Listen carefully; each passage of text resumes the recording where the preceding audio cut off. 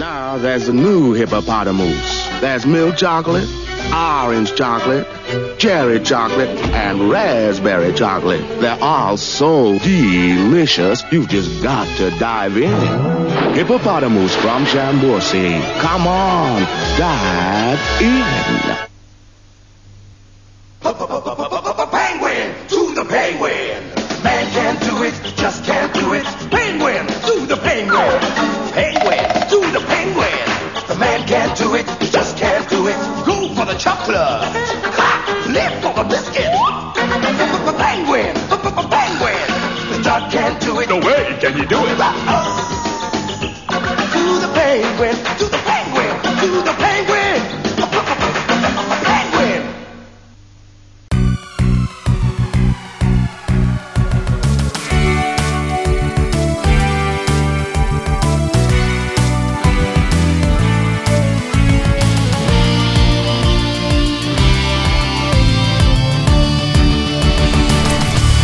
Welcome, listeners of Illusion, to Temporal Discussion, the episode-by-episode Nightmare Retrospective podcast. I'm one half of the Gestalt entity known as the Two Night Martins, Martin Harder. And I am the other one and a half of the Gestalt entity known as the Two Martins, Martin O'Doney. I would just like to thank the two Ronnies circa 1976 for that joke. And today marks a very special episode in Nightmare history. Series 2, Episode 5 was originally broadcast on October the 3rd, 1988. Desire by U2 was top of the music charts, and the late great Robin Williams gave what many believe to be one of his greatest performances in Good morning, Vietnam! Wow! I feel good. Time to rocket from the Delta to the DMZ. It's 0600. What's the O stand for? Oh, my God. It's Mr. Leo. You know, this whole camouflage thing for me doesn't work very well. Why is that? Well, because you go in the jungle, I can't see you. If you're going to fight, clash. That is not what we program here. Surprise, surprise, surprise! You are not funny.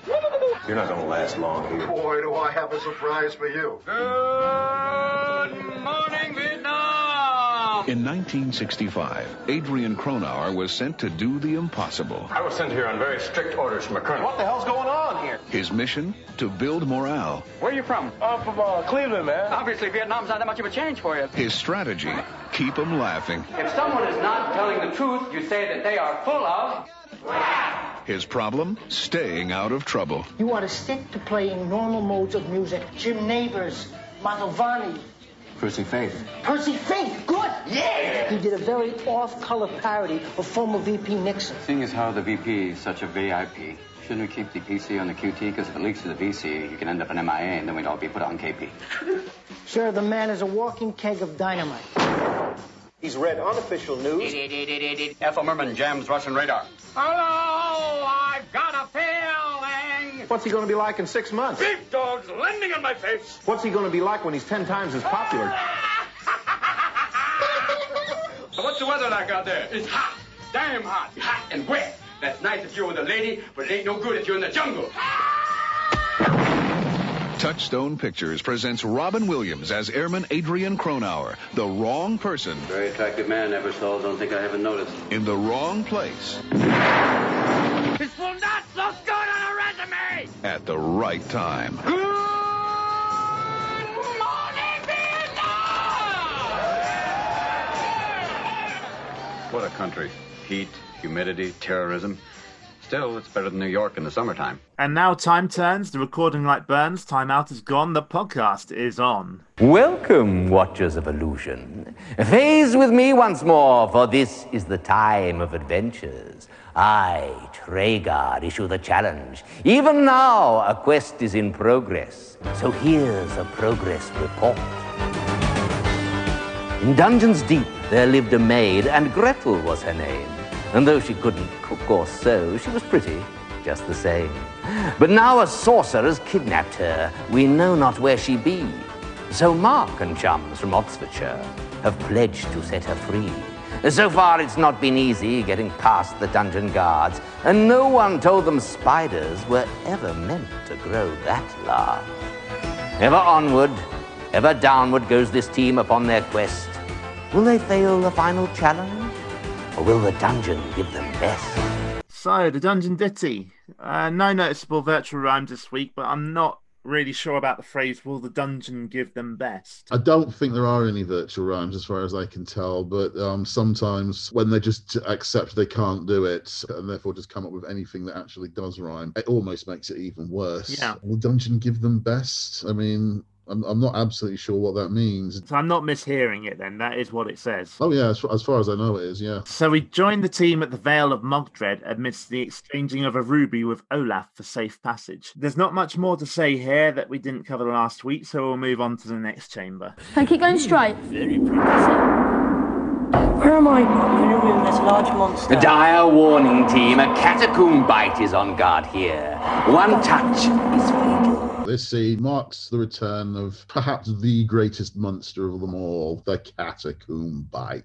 They seem to have been doing some work on the resolution of the image now because it's been superimposed rather more clearly this time around, and so we can make out more of the detail, more of the gnarled bones that the creature's body is made of. So it makes it very clear that this is bones from somebody who died a horrible death, warped and brought back to life. It makes it even scarier. Underneath the creature's head, we've got a letter R, which is clearly the follow-up to the letter F that they picked up in Ariadne's lair in the previous episode. But in order to collect it, they're going to need just a touch of magic.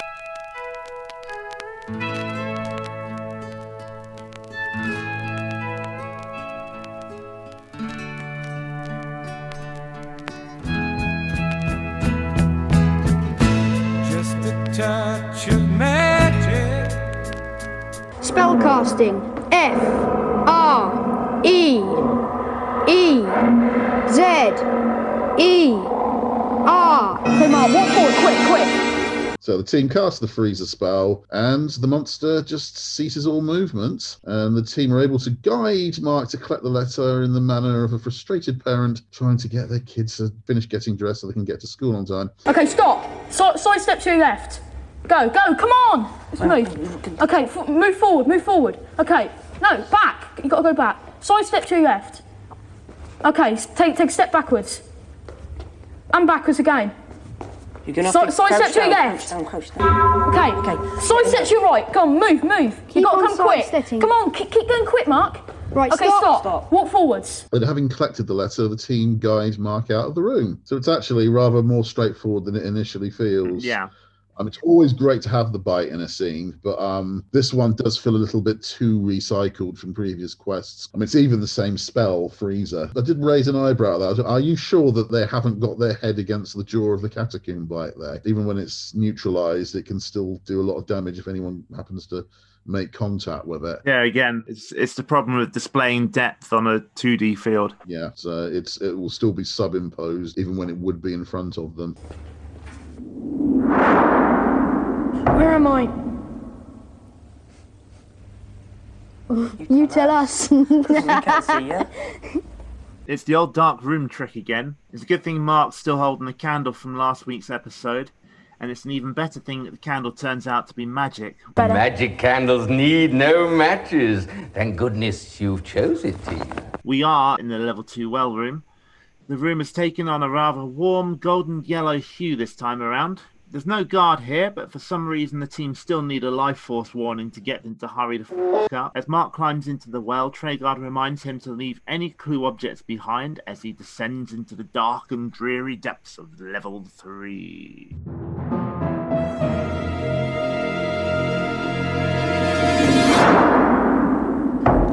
Where am I? Looking like you're in a cavern. Life force warning, condition red. A sprig of energy is here, but can you reach it in time? Cavern White's about. Mark has landed in the usual level 3 entrance, the skeleton room. It looks like the cleaners have been around today, though. Aside from a few skulls in the walls, there's no skeletons to be seen. There is, however, a sprite of energy that Mark sorely needs. With Cavern Rights in chase, he manages to collect it and leave the room. Their manoeuvring's got really good here. Yeah, it's actually some of their best manoeuvring in the entire quest. Yeah. It's actually so tidily done. I'm not sure there was any need for one of the advisors to panic quite as much as he did. Yeah, Mark himself has got a lot more confident with moving with a blindfold on as well. There were times in the early levels when he was just slightly struggling to trust his advisors, but he seems to be completely relaxed with doing what they tell him now. They're out of there. fairly quickly and fairly smoothly. The life force clock has been refilled, and so they get out of the room and come face to face with an unpleasantly familiar face. Where am I? And Mark, you're in a sort of room. Dire warning, team. This piece of ugliness is a gargoyle and suffers from acute depression, probably because of its ugliness. Persuade it into better spirits or perish, for its pessimism is draining your life force. Okay, Mark. Don't stare at me. I'm too ugly to be stared at. You say he's really I'm nice. twice as ugly as sin. This is essentially the same challenge the team faced in level 2 with Cedric. But it is always funny to hear Mark telling the gargoyle how lovely he is. You're lovely. Yeah, okay. Just to make clear to everybody, it's another gargoyle. This appears to be Mug from Season 1. There was a gargoyle in the previous quest that just kept on saying Doom over and over, but that seems to be a different gargoyle, even though the room model used for it was the same. I have to make a little bit of a quibble here at this point, because, as you say, this is a rehash of Making Friends with Cedric. Isn't this meant to be a quest for truth and justice? And I know there's something to be said for the art of diplomacy, but this isn't just diplomacy. This is flat out more than lying. Doesn't this degrade the whole notion of truth and justice when you have to lie so flagrantly in order to make headway? Now, isn't this entire sequence where they pretend that Cedric's a nice guy and then they pretend that the gargoyle is lovely to look at? Isn't this teaching children that lying always pays? Maybe I'm overreacting again here, but this is basically, it is just flat out lying, isn't it? Maybe he is lovely when you get to know him. Yeah. And he's beautiful on the inside. You're really nice. Keep going. Tommy's... You're the most beautiful creature in the world. Oh, it's no good trying to cheer me up. I like looking at you. What about my face? Your face... Do you think I have a noble face? Yes, I do. It's the most noble face I've ever seen. So you like his eyes? I like your eyes. You think I'm charming? Yes, you're lovely. What about my wit? So you're very witty? You're very witty. You're very intelligent. Oh, no. I'm just old and... So you're really young looking? You're really young. Nobody looks at gargoyles anymore. Yes, they do. You look really young. Keep going, Mark. Come on, keep going. You're really young. You're so beautiful. I love you. You're amazingly young looking. Well, I must say, you've made my century. I feel almost optimistic. I'd never realized I was such an attractive gargoyle. Yes, you are. It's good to have friends. What's your name, friend? Mark. Well, I tell you what, Mark. If you like, you can stay here forever and admire me. Is that what you'd like? So you'd really like to, but you must carry on to free a person. I'd really like to, but I've got to free a maid. Oh, well, I suppose if you've got to go, you've got to go. Now, where did I hide that door? Oh, yes. Okay, Mark. There it is. Now, listen, Mark. I'm going to give you a spell. It's called Sun. It's not a very exciting spell, I suppose, but it's all I've got. Farewell. I like the way at the end, by the way, when the gargoyle rewards them with the sun spell, he says it's not a very exciting spell. And I'm just thinking, I'd love it if Mark said, "You're right, that spell's boring. Take it back and give me a more interesting spell." I'd have liked that. But Mark's flattery almost works a little too well, as the gargoyle suggests that Mark might stay there forever and admire him. I can't understand why they declined such an opportunity. The gargoyle tells Mark that since he's cheered up, he's going to give him the spell Sun. Before the gargoyle's mood drops, the team guide Mark out of the room. Just a little bit of trivia there. If you look really closely at the shadow, there's one of the doors is revealed when the shadow suddenly gets cut into two pieces. A ray of light suddenly shines right down in the middle of it and creates two much smaller shadows. If you look very closely at the shadow on the right, there's actually a third door. I didn't notice that. If you ever manage to get to look at the Nightmare board game, there's a version of the Gargoyle's Chamber there where there's no shadows and you can see all three of the doors. Turn to your left. Okay, walk forwards. Where am I?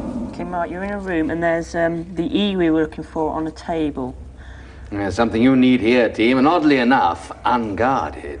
It's the Wall of Jericho chamber, only it's not really the Wall of Jericho chamber, is it? Because there's no wall. On the table is an apparently unguarded letter E, and the team guide Mark to collect it. And soon after he does... Well now, Mark! Turn to a bit to your left. You and your friends have turned out to be.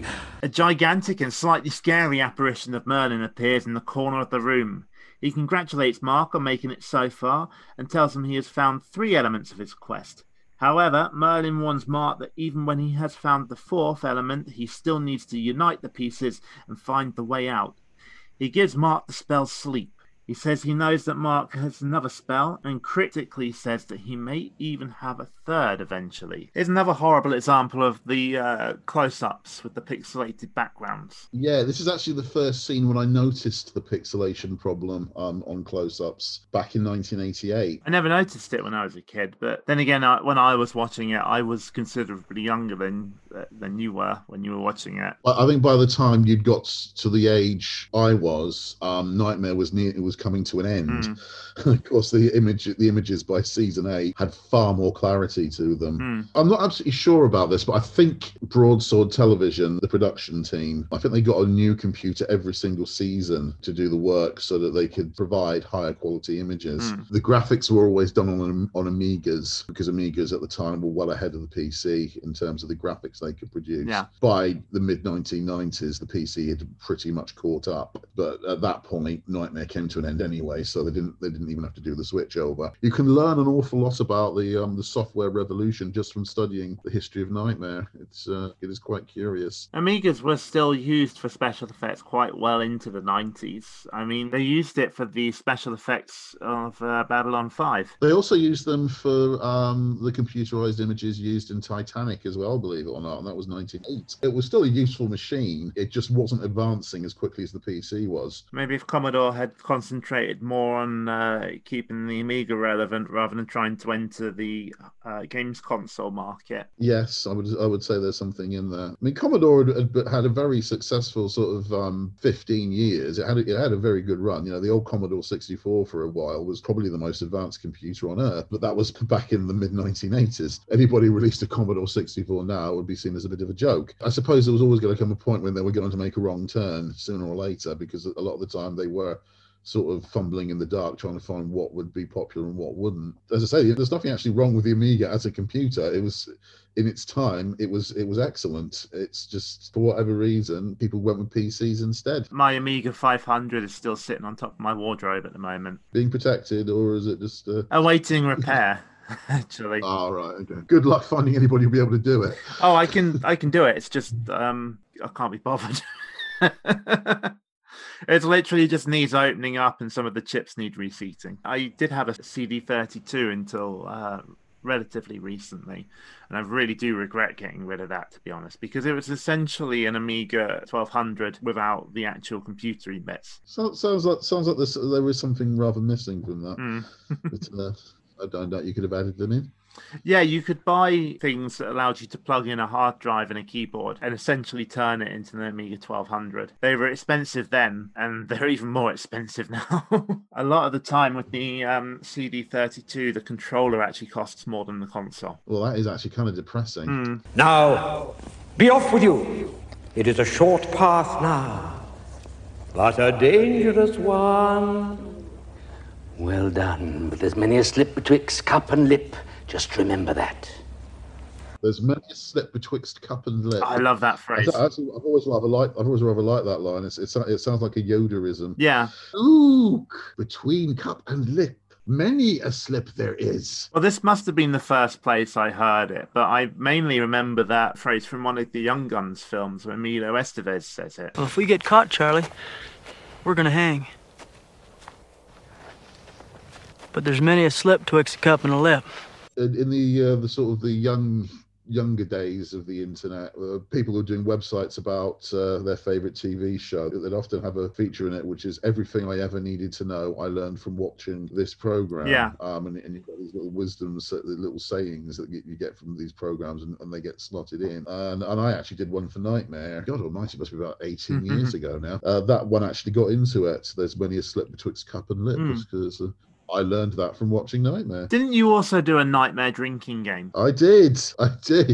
One of the wonderful things about that is that it's never finished. You can always find more things to put into it. I was hanging out with my friend Nikki on big screen VR the other day. We were watching Nightmare on it's like a virtual reality thing that makes it seem like you're in a cinema, and like the screen looks really big and stuff. So we were watching Nightmare on that, which was quite impressive. And we started talking about the possibility of a nightmare drinking game, and then I suddenly remembered I think Martin actually did one, so I'll have to check that out, but I couldn't find it. It's a long time ago that I made it as well. Yeah. And you can now find the Nightmare Drinking Game along with other stuff associated with our podcast at our brand new website, www.nightmarepod.co.uk. The team guide Mark up the stairs and through the door.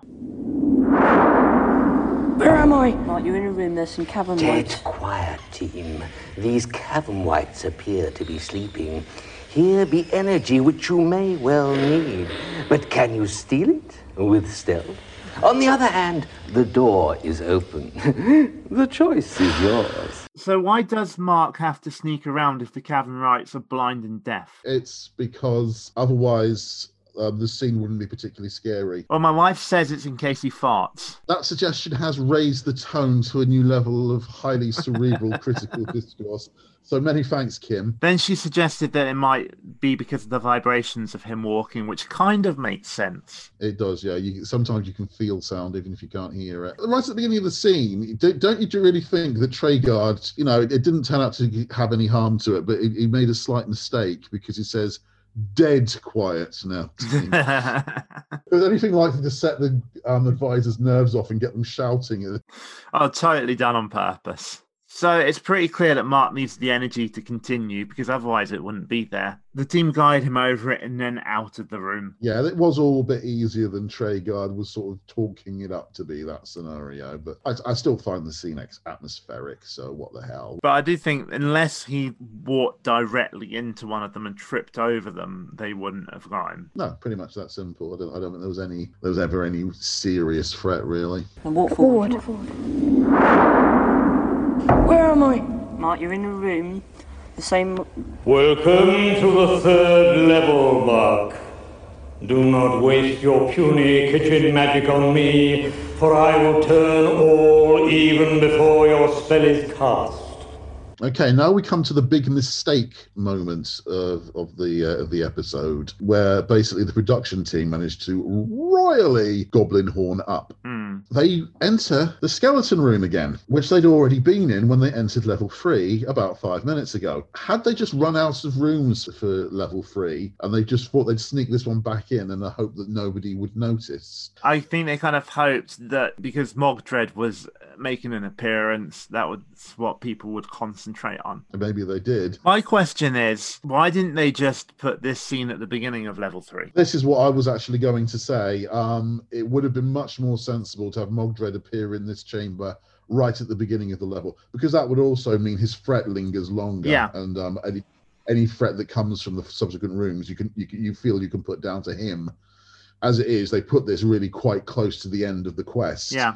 So what threat there is pretty small, and that only makes him look rather feeble. But he would have made a much more interesting, maybe have his hand crawling along the floor of the skeleton room instead of the cavern white appearing, as happened the first time the room appeared. Instead, you go back to it, and he does his booming laugh, and yes, it is very striking. It is very menacing. But above all, it is a Mogdred scene, and as such, it's always quite it's well having it in there, but it's just it shouldn't be that particular chamber again. If you're going to have that particular chamber, as you say, have Mogdred appear at the beginning of the level and just don't go back to that chamber. There's no reason to separate them out like this and then go back to it. I also have to say, despite everything, and despite you saying, yes, it is welcome to have Mogdred be a part of it, from here, this scene does rather highlight the problem in Mugdred, which is his bark is an awful lot worse than his bite. Because here he is, threatening and blustering until he's almost out of breath, but he doesn't really do anything. He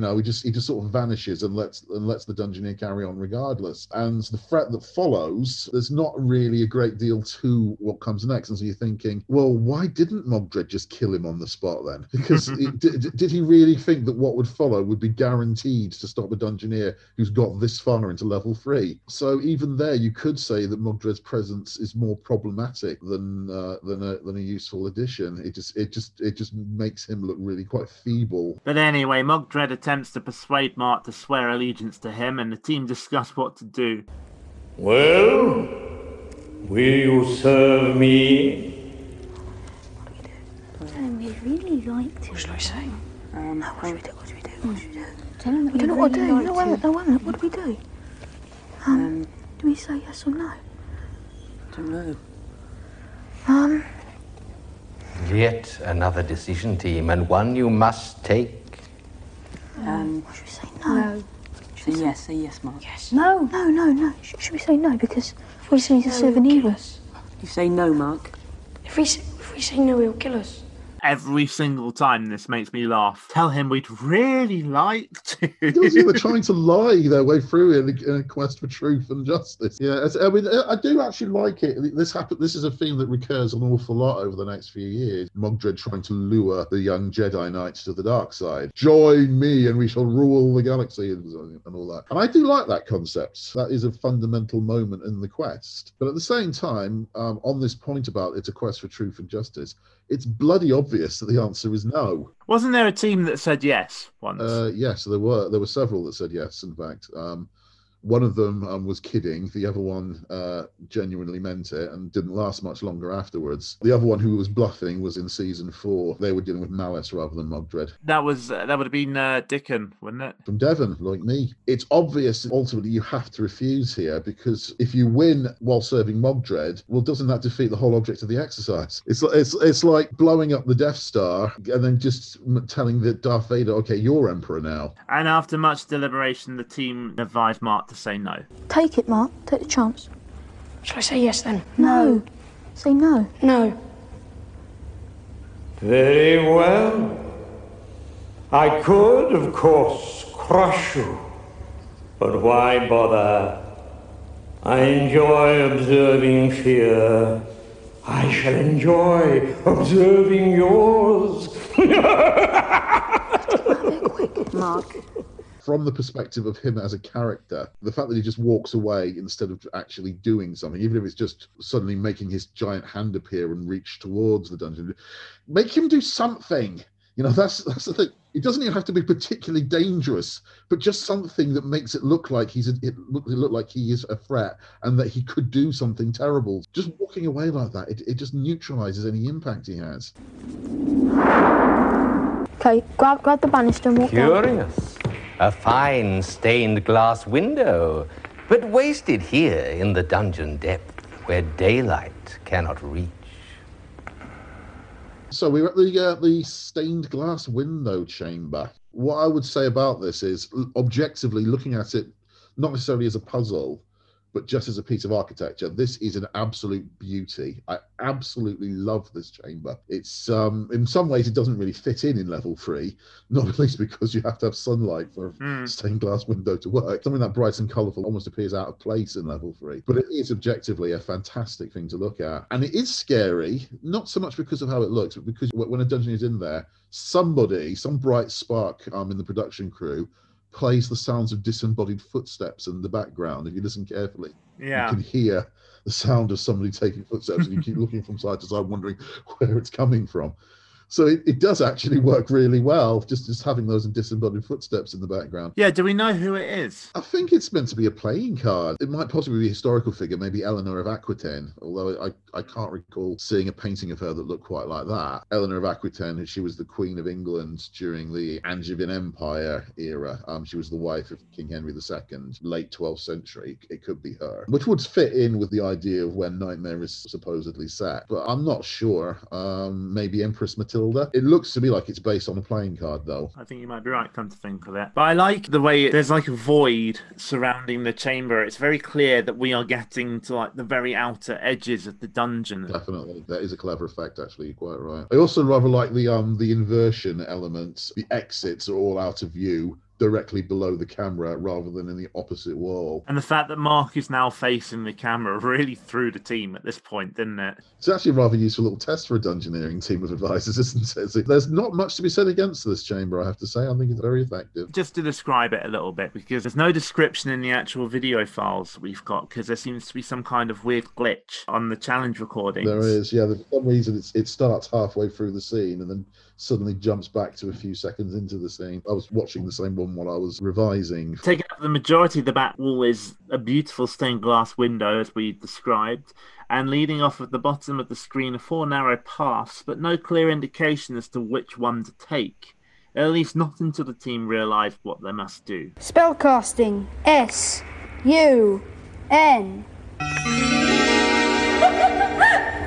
That way. Okay, Mark. Accompanied by a burst of eerie laughter, a light now shines through the face of the figure on the window. This causes the reflection of the face to appear on the pathway that is second from the right, clearly marking the correct exit. Now, Mark does actually put a foot off the platform here, doesn't he? Yes, he definitely gets away with it. People have been making jokes about it for over 20 years now. You could say he missed his mark.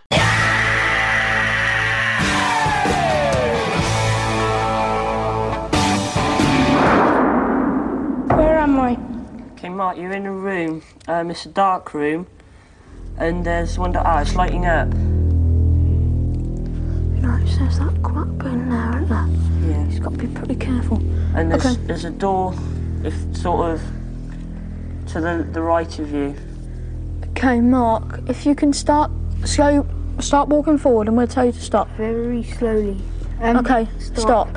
Right. Okay, can you take a side step to your right, please? Your right. That's okay. Great. Now can you take a step forward? Very small. Can you take a very small step forward again, please? Very small. Yeah. Stop. Okay, we'll walk forward. Okay. Stop. Good. What do we do now? Right. We're gonna have to come somewhere, aren't we? We have to go over there. No, there's no need to do that, is there? There's some kind of very deep dark pit. There's a pit there, but how do we get across here? Stand quite still. And where do you think you're going? Tell him you're going to free a maid. I'm going to free a maid. I do hope you're intelligent enough to realize escape is impossible. This is a very significant moment in itself, because dragons play a very major role in an awful lot of Nightmare, and this is the very, very first appearance of one. It's kind of surprising, isn't it, really? Considering how heavily influenced it is by Dungeons and Dragons. It's definitely. Dragons become enormously important from season 5 onwards. There's a number of dragons that appear. There's 2 yellow dragons, and they both use the same animation. This one, we're not sure what he's called, but there was a very similar dragon in season 3 with a Welsh accent called Owen. This one, we don't know what he's called. He's not Welsh. He sounds like a very, very haughty Englishman. He's a lot nastier than Owen as well. Season 5, they introduce Smirkanorth. He's very, very pompous and superior, but he's basically a good guy dragon. He's a green dragon rather than a yellow dragon. He provided one of the better ways of transferring between levels. Red dragons appear quite a lot from season 6 to 8. One called Red Death, called Firestorm of Marblehead, who was actually originally called Balshabar, but then had a new personality programmed into it using techno sorcery. There's snapdragons, which are tiny little dragons that try to catch dungeoneers as they're making their way through goblin tunnels. There's also Snapper Jack, who has a pet snapdragon, which he carries around with him. Snipper snap, snipper snap. Less said about him the better, though, because he's a bloody character. There's a brilliant slow reveal of this particular dragon, which is then almost immediately ruined by a case of misidentification. You do know what I am. He's a crocodile, Mark. What's wrong? He's standing on a crocodile's nose. You're a crocodile. A what? Crocodile. A crocodile. I am a dragon. He's a dragon, Mark. Oh, no. What's absolutely wonderful about this scene is it encapsulates everything that they've done right to this point, but also completely contradicted everything they've done right to this point. They've managed to convince Cedric that they like him. They've managed to convince the gargoyle that he's beautiful. And then having shown this brilliant art of making people think they like them, they go up to a dragon and accuse him of being a crocodile. How did this team manage to make such an enormously crass remark? But yeah, the slow reveal is brilliant. It actually makes you become slightly alarmed when you see the teeth coming into view at the bottom of the screen and the eyes suddenly appear. So what actually happens is Mark enters the room and we literally just see a short pathway in front of him. Then more of the room becomes visible. A doorway on the other side of the screen and what appears to be a platform bridging the gap. An ominous note plays in the background. So Mark walks onto the platform. Smoke is beginning to rise from somewhere below him. And then a gigantic cat-like eye opens up, revealing that Mark is clearly standing on the snout of a huge dragon. A dragon. It is clearly a dragon. It's a big alligator. I'm just going to read my notes from when I was watching it because I got proper mad at it. It was like, facepalm. He's obviously a fucking dragon. Sure, he has a long snout and sharp teeth, but think of the context. Also, how many crocodiles have you seen with smoke coming from their mouths? Crocodiles only smoke Marlboro. I can't remember which advisor it is. He says to him, he's a crocodile, Mark. So Mark says, oh, you're a crocodile. And he goes, I'm a dragon. The same advisor goes, he's a dragon, Mark. We know he's a dragon. He just told us. Weirdly, it makes me think of a line in The Muppets Christmas Carol. It is the American way. Sam. It's just... Oh, it is the British way. That is not the British way. The British way is to go up to a giant yellow dragon with smoke coming out of its mouth and accuse it of being a crocodile. The American way is to go up to it and say it's an alligator. I'm honoured to meet you. So you should be. I am the first dragon you will ever meet. And the last. So to begin with, Mark resorts with his usual line of defence. I think you're beautiful. We seem to have the most egotistical and vain collection of characters in the history of Nightmare on a quest to rescue and free the single most vain character in the history of Nightmare, even vainer than Lilith. I've just noticed that Nightmare is an anagram of Think Marge.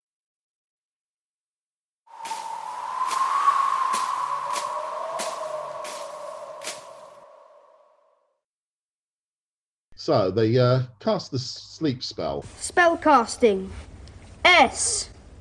L. Right. E. Time's up. E. P. Magnificent Doctor. It's a shame I can't show you the rest of me. But we haven't got...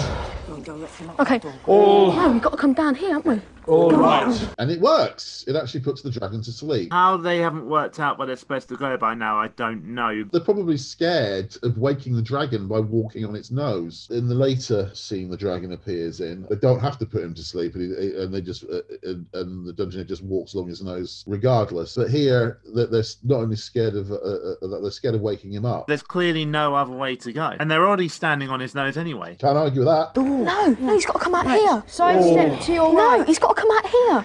Hurry, team, exit through the door. Forward. Okay, Life Mark, force energy can you take draining. sidesteps to your right, please? Keep going. Sidesteps to your right. Can you please keep going? Traeger puts them in their place, and they guide Mark along the dragon's snout and through the exit. Walk forward. Okay, that's it. Now keep going. Where am I? Mark, you're on the end. Come on, team, life force energy low. You must charge ahead now, or all is lost. Okay, Mark. Remember Merlin's words, find the way out. And now we're into even more unfamiliar territory, and yet not entirely unfamiliar. No, this is very clever. Team have reached what appears to be the edge of the dungeon. In front of them are a few flagstones and a guillotine with an evil-looking face above it. Walking under this guillotine appears to be the only way out. But before the team chants it, they have to collect the letter E that is off to the left. They do so and then carefully time Mark's path through the guillotine in order to avoid the falling blade. Now, notice the star pattern in the distance. On the other side of the guillotine, there is a field of stars. There doesn't appear to be any ground there. You look at the pattern of stars there, and then you think back to the Wheel of Fate. That star pattern is the same, albeit a lot bigger because we're nearer to it. That is the same as the one we saw behind the Wheel of Fate, right at the beginning of the quest. The implication is that the wheel is the dungeon. It's the whole dungeon, and it's as if the dungeon, as they're questing through it, is all in that ruined 4-door chamber that the Wheel of Fate emerged in. And they've now, as it were, reached the back wall, or where the back wall would have been before it crumbled. So it's quite a clever sort of illusion effect that they've come up with there. So they've gone all the way through the dungeon, basically to get to the same chamber, only now just beyond the wall. Very clever effect. Yeah, I like it. It gives you a real inkling of just how fluid the dungeon really is. It can be any size it wants to be. It can happen in any order it chooses to. It's sort of like the TARDIS, isn't it? It's sort of like it's bigger on the inside than it was on the outside. And it's got that same effect of you can go almost anywhere inside it. But when you finally get out, whichever exit you choose, you find you're still in exactly the same place you were originally. In some ways, that's kind of a metaphor for watching Nightmare. You can escape to anywhere, but at the end of it, you find you're still sitting in your living room. Okay, you can sidestep to your left, please. Till we say stop. Okay, stop. Now walk forwards until we say stop. Okay, stop. Can you take a sidestep to your left? Okay, stop. Can you shuffle forwards, please? Keep going. Okay. Stop. Okay. Stop. Sidestep to your right, please. Keep going. Shall we say stop? Come on. Okay. Stop. Okay. Now can you walk forwards? Say stop. Okay. Now walk, quick. Where am I? Mark, stay where you are, okay? Remember, Merlin said you may have a further spell. What do you think it must be? Having got through the guillotine without getting beheaded, Mark is standing on an arrow looking out into the void of space. The team figure out that all the letters that they've been collecting must form a spell. Quickly. Spellcasting. F-R-E-E. A column of bricks pirouettes into view, followed by a spinning sphere of bricks which levitate above the column. This slowly vanishes, revealing the image of Gretel, the maid that the team have been working to free. Fantastic! You've done it! You've mastered the dungeon! Mark, you may remove the helmet. We've got a winner!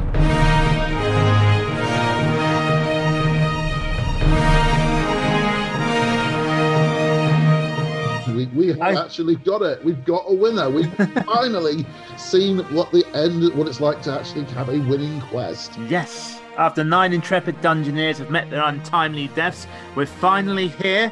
We finally made it to the fireworks factory. Fireworks factory! Yes. Back in 1988, I was genuinely as pleased as I am when my favourite football team wins the FA Cup win. This had become as much of a sort of spectator sport to me as football, that I was just pleased as punch to finally see somebody had won it. And I was celebrating just like the moment the captain lifts the cup or something. It was such a great moment because I even though it had only been 9 previous teams, it did feel like a lot more. And I really was getting to the point where I was thinking, nobody's ever going to do this, are they? Nobody's ever going to be able to win it. And then suddenly it happened, and because it seemed so impossible, oh wow! I felt real joy. It was real heart raising moment. Wonderful moment. Yeah. It was definitely a big moment. I think in future they would handle winning quests better, but this was a defining moment of the series. Like you say, this is the point that we found out that yes, it was actually beatable. Yeah, it was the point when we found out for sure that there were only 3 levels, but it did show that actually this is entirely possible to do. You just have to not be stupid, basically. In hindsight, you tend to realise that an awful lot of the quests came to an end because the team just weren't very good. It wasn't that it was that difficult. It was called the toughest game show on television, and in some respects that's true. But if you were sensible, you could do it. So you could argue in hindsight maybe there was a downside to that, which is that suddenly the dungeon didn't seem quite as terrifying a place anymore. But I was still scared watching Nightmare for some time yet after that, so I don't think that was a problem. But in some ways, there's never a problem with establishing that there's hope. You know, let's say there were 3/4 of the way through season 4, and all that time still nobody had ever won it. I think at that point everyone would start getting would start to despair a little bit, and feel, there's no point in this. It's just never going to happen. Just having an occasional win is good for the program, I think. Exactly. There was a French version of Nightmare that they made in 1990, based mainly around the architecture of the first 3 seasons of Nightmare. It was called Le Chevalier du Labyrinthe, the Knight of the Labyrinth. And that one, the format was different because each episode was its own standalone quest. They also had a different rule, which was when a Dungeoneer was killed, which did happen, one of the advisors would put on the helmet and then they'd carry on from where they left off. I quite like that, actually. There's something in that, but it's not very good when the entire labyrinth is only about 6 rooms large. It means it's almost impossible to lose. That creates the opposite problem, which is no tension at all, because almost every episode of Labyrinth ended with a win. Yeah, didn't they give away a Sega Master System or something that was totally in keeping with the time period? That didn't help either. But it was the fact that because you basically got 3 lives in Nightmare, here you have only 1. In Labyrinth you had 3. It became a bit more difficult as you lost Dungeoneers because you'd have fewer advisors. And if you got down to the point where there was only 1 advisor left and no Dungeoneer, the game actually was lost. But it very rarely got to that because 6 chambers, you're practically there already. You're basically just playing level 3. And I find Labyrinth interesting to watch. I find it somewhat entertaining, but I don't feel any tension watching it because I know they're almost certainly going to win. They have to be unbelievably bad at Dungeoneering not to win. Nightmare is exciting partly because it's rare for there to be a winner. It's rare for somebody to actually complete the whole thing. But at the same time, you don't want it to become actually impossible because then you lose all sense of hope. Nightmare got the balance right, just about right. So a joyous Treguard unites the team on the path home, but instead of the usual dismiss spell, a more appropriate one is used. Spellcasting hero. Yes! H-E-R. Cheers, Mark. We've done it, Mark. The team appear at the entrance to the path home, and on this occasion, Treguard stands with them. The team already have their scrolls in hand, as Treguard offers them a greater prize. Mark, Matthew, Daniel, Jonathan, you are the first of our young adventurers ever to master the dungeon. Yay! Others will no doubt follow, but that glory will always be yours. Here is the symbol of squiredom which your success has earned you. But your true reward is, of course, your achievement here. I salute you. We all salute you. As great as this scene is, it's slightly ruined by the fact that the symbol of squiredom has the words Anglia Television and 1988 blazoned across it. I still prefer it to the Fright Night trophy that was given out in later years. Oh no, I loved the Fright Night trophy.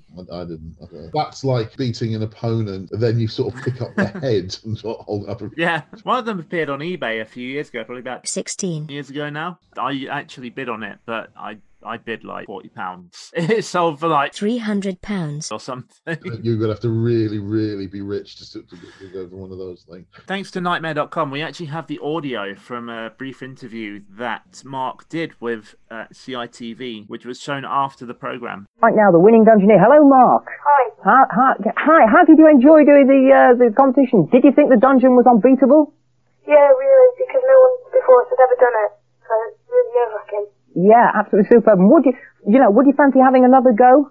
Yeah, I would, because no adventure's ever the same, so, Yeah, well, what I've got to say is congratulations to you and your team, Mark. Thanks for listening to me. Bye-bye. Bye. And bye-bye to you too. See you tomorrow. You could tell he was really proud, not just knowing that he won it, but that he and his teammates were the first. As Treguard himself says during the farewell at the end, he said, that glory will always be yours. Others will win, but you will always be the first. Yeah, I do think to win it in those early years was a genuine challenge. You also had, like, in later series, the end of series, the last quest was almost guaranteed to win. Yeah, they wanted it to end on a happy note. You got these much more heavily purely set-piece oriented end of quests. Yes, it was when they started making each series its own like self-contained story. And they wanted it to be a happy ending. I'm not sure I completely approve of that. But it has to be said, the first few seasons, quests get interrupted in the middle of nowhere, and then you start thinking, well, what was the point of them even starting? So I suppose you can see an argument for it. When a season just comes to an end mid-quest, it does leave a bit of an anticlimactic feel. I love the way that when Traegod turns and shrugs and walks away saying that the dungeon salutes you and all of that, he very, very clearly steps off the side of a cliff. Yes. Did nobody point out to Hugo from the producer's office that don't go that way? They could actually have dungeoneered him away. Turn to your left, right now. Take a side step. Love it, absolutely love it. So let's discuss the team themselves then. Do you think it was a deserving win? Yes, I think there's the odd sort of rough edge in their performance. They certainly seem to have one or two rather strange brain freezes in level 3, as you pointed out, leaving the Dragon's Chamber. What else were you going to do if not walk along the Dragon's Nose? They were very much overthinking. There was literally nothing else in the chamber so there's nothing else you can do. So there were moments when they seemed to hesitate for no reason. Because their general performance was pretty close to error-free, I think you have to say they do deserve the championship, but I don't think they deserved it any more than Team 3. I actually do think Christopher's team was probably marginally better than Mark's, but that's not Mark's fault. That's not his teammates' fault. That was just the way his particular quests happened to unravel. Just looking at them in isolation and say, yes, they're good enough to be worthy champions. Were they the best team in season 2? Probably not. No, I'd agree with that. Were there any standout moments of the quest for you that really kind of caught you? In terms of entertainment, you've got to love Cedric versus Gumboil. just to laugh. As I said at the when we were discussing at the time, that kind of indignity does not do Gumboil any favours in terms of being a threat. No, I do still love the way that Cedric just steps on him as he walks over there. I do rather love the very, very dishonest way that Gumboil says, I wasn't ready. Oh, shut up. You had your sword poised all the way above your head. You were about to try and slice Cedric in two. That was certainly enjoyable. Not so sure about the Toads thing in level 1. It was the first appearance of a dragon in Nightmare. There would be a lot of them to follow. This stained glass window chamber gets its first viewing, and it is, as we said earlier, an absolutely gorgeous bit of architecture. David Rowett is absolute best there. First view of the exit from the dungeon, which I think is actually quite a clever design. There's a lot to like. There's some bits, as I said, that look a little bit ragged, especially in level 1. But all in all, it's an entertaining quest. It wasn't quite as fast-paced as Christopher's, but it was still fast-paced enough. The whole thing was only about 42 minutes, I think it was, the entire quest from start to finish. Tim Child often complains that he gets frustrated with the early seasons because they were so slow. In Season 5, there's a quest that lasts 1 hour and 3 minutes, and it doesn't even get halfway through level 3. I think actually the slow pace wasn't a problem specific to the first 3 seasons. You could well argue that some of the things they did afterwards made it even worse. Traegod's got no time for celebration, though, as he calls in the next victim. Farewell to our first champions, and welcome to our next victim. Enter, stranger. And he's not even trying to hide it now. He's literally just calling them victims. I love the sinister side of it, as you know. Name yourself, please. Tony Butcher. Well, Tony, call your advisors and let them introduce themselves. Tony, Dean, Craig, come. Who guides this dungeoneer? Craig Sneshel from Ashford, Kent. Tony Williams from Ashford, Kent. Dean Heitman, also from Ashford, Kent. Your challenge is accepted. Traegod explains the rules, boots Tony through the door, and another quest is already underway. Your life force is green, and your cause is just. So face the dungeon door and step boldly forward. Where am I? Okay, Tony, you're in a room with a hole in the wall in front of you, and it looks like there used to be a door there. You've got a kind of meteorite thing coming towards you that's spinning. It's opening up, and it's spinning round in the centre. In any game of chance, there's always a wheel of fortune, or in this case, fate. Quickly, team. Tony must halt the wheel or stay here forever. The brake levers by his right hand. Stop! It's the clue room stop. So, yeah, are they deliberately trying to speed things up artificially here, do you think? I'm just glad it's not the 4-door chamber. Yeah, well, that's true. That's true, but going straight to the clue room, it just a little bit suspicious. Tony, come round. Well done, team, well done. Fate has been kind to you. You've avoided much peril and jumped straight to the level 1 clue room. Now don't waste your good fortune. All must be earned, team. All must be earned. Your first trial is imminent. I'm not completely sure why Traegard is telling the team well done here. There's no great skill to being lucky. Going straight to the clue room from the Wheel of Fate is either pure luck on the part of the wheel, or it's pure luck about the mood the production team happen to be in.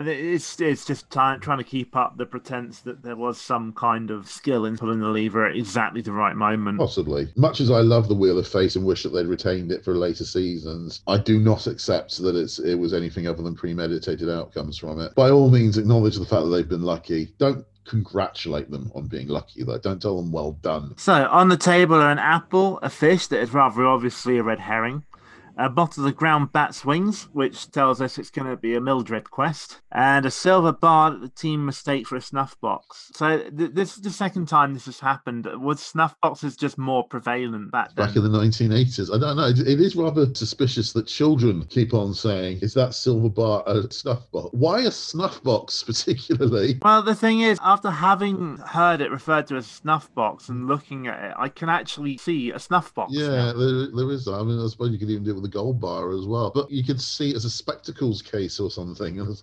make as much sense as seeing a snuff box there. Why are children asking about snuff? Well, I guess it's, children have parents and they have grandparents especially. Oh, that's right, blame the parents again. It's blame the parents time. Yeah, okay, I'm with you. Yes, I'm with you. Do you think there's a link here? Because Traegard did appear in a film, or rather Hugo Myatt did appear in a film a few years back called Snuff Movie. So maybe there's a link there. No.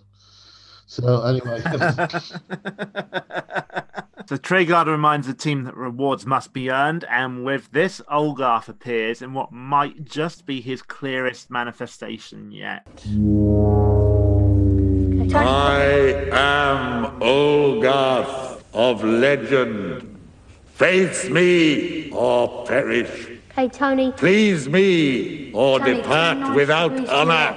You can make out the marks on the mask. Not to its benefit, shall we say. No. You can see the damaged bits of foam now. It's pretty clear that these puppets were not built to last. 3 riddles have I, and truth I seek. Here is my first. Scissors cut something, yet rock breaks scissors. Then something covers rock. No one can win this game, but what is something? I have 2 problems with this riddle. I've won this game several times. I've also lost this game several times.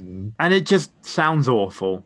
It is. It's literally what you do when you've broken down on the motorway about 40 miles from absolutely anywhere. It's late at night. Your mobile phone has run out of power, and there is literally nothing else to do but just go with the person sitting next to you. That's literally the last resort way of passing the time. So the answer is paper, but it could also have been Lizard or Spock. That's a Big Bang Theory joke there. I went there. Yes, I did. And the team get the right answer. Heaven help them if they got that one wrong. Second riddle. Some warriors like to fight in troops and some in regimental bands. But name me now the cloaked hordes who take the field and fight in clans. Yeah, I'm absolutely bewildered by the answer they come up with for this. It's an easy answer anyway. The answer is going to be Scotsman. You could get away with saying Irishman as well, in fact, because the clan system is something that's duplicated in both countries to a certain degree. But army? Yeah. Army? When was the British Army, just for instance, organised into clans? They said army. Army? They said army. They said army! Oh, God, we've been down this path before, haven't we? Yes. They said said army. We know what the correct answer is, but before Olaf can confirm it... Warning team, a complete temporal disruption imminent. Time is now your enemy. Oh dear. Temporal disruption complete. All adventuring must now cease until you phase with us once more. Will Tony and team survive level 1? And if they don't, will you be glum? Join us again for Nightmare, and just keep telling yourself, it's no laughing matter. Or is it?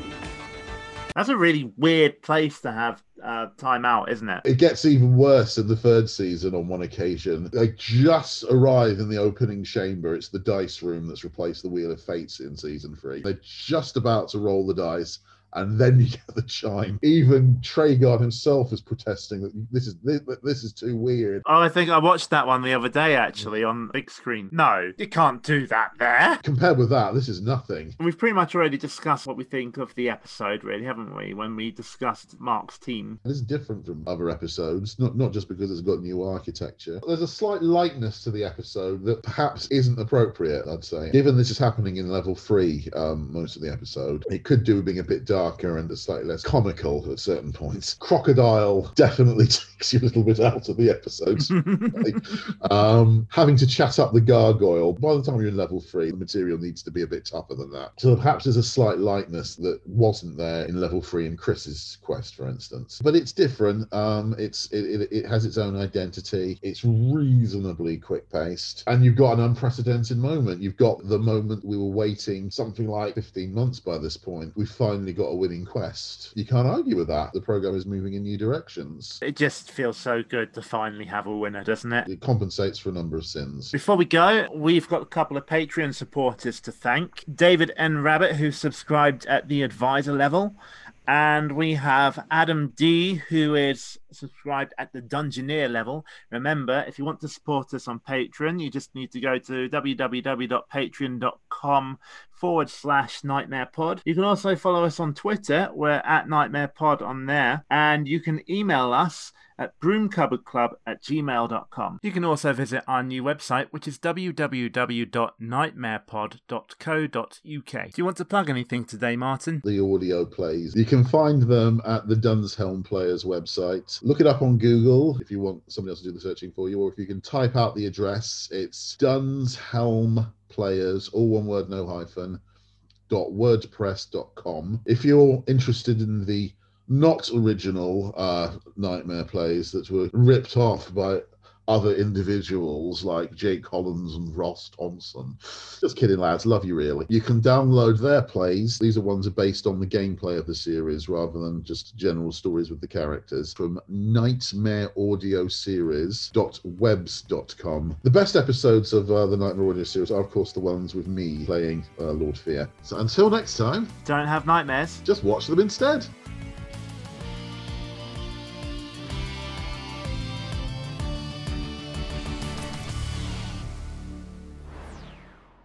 Crocodile.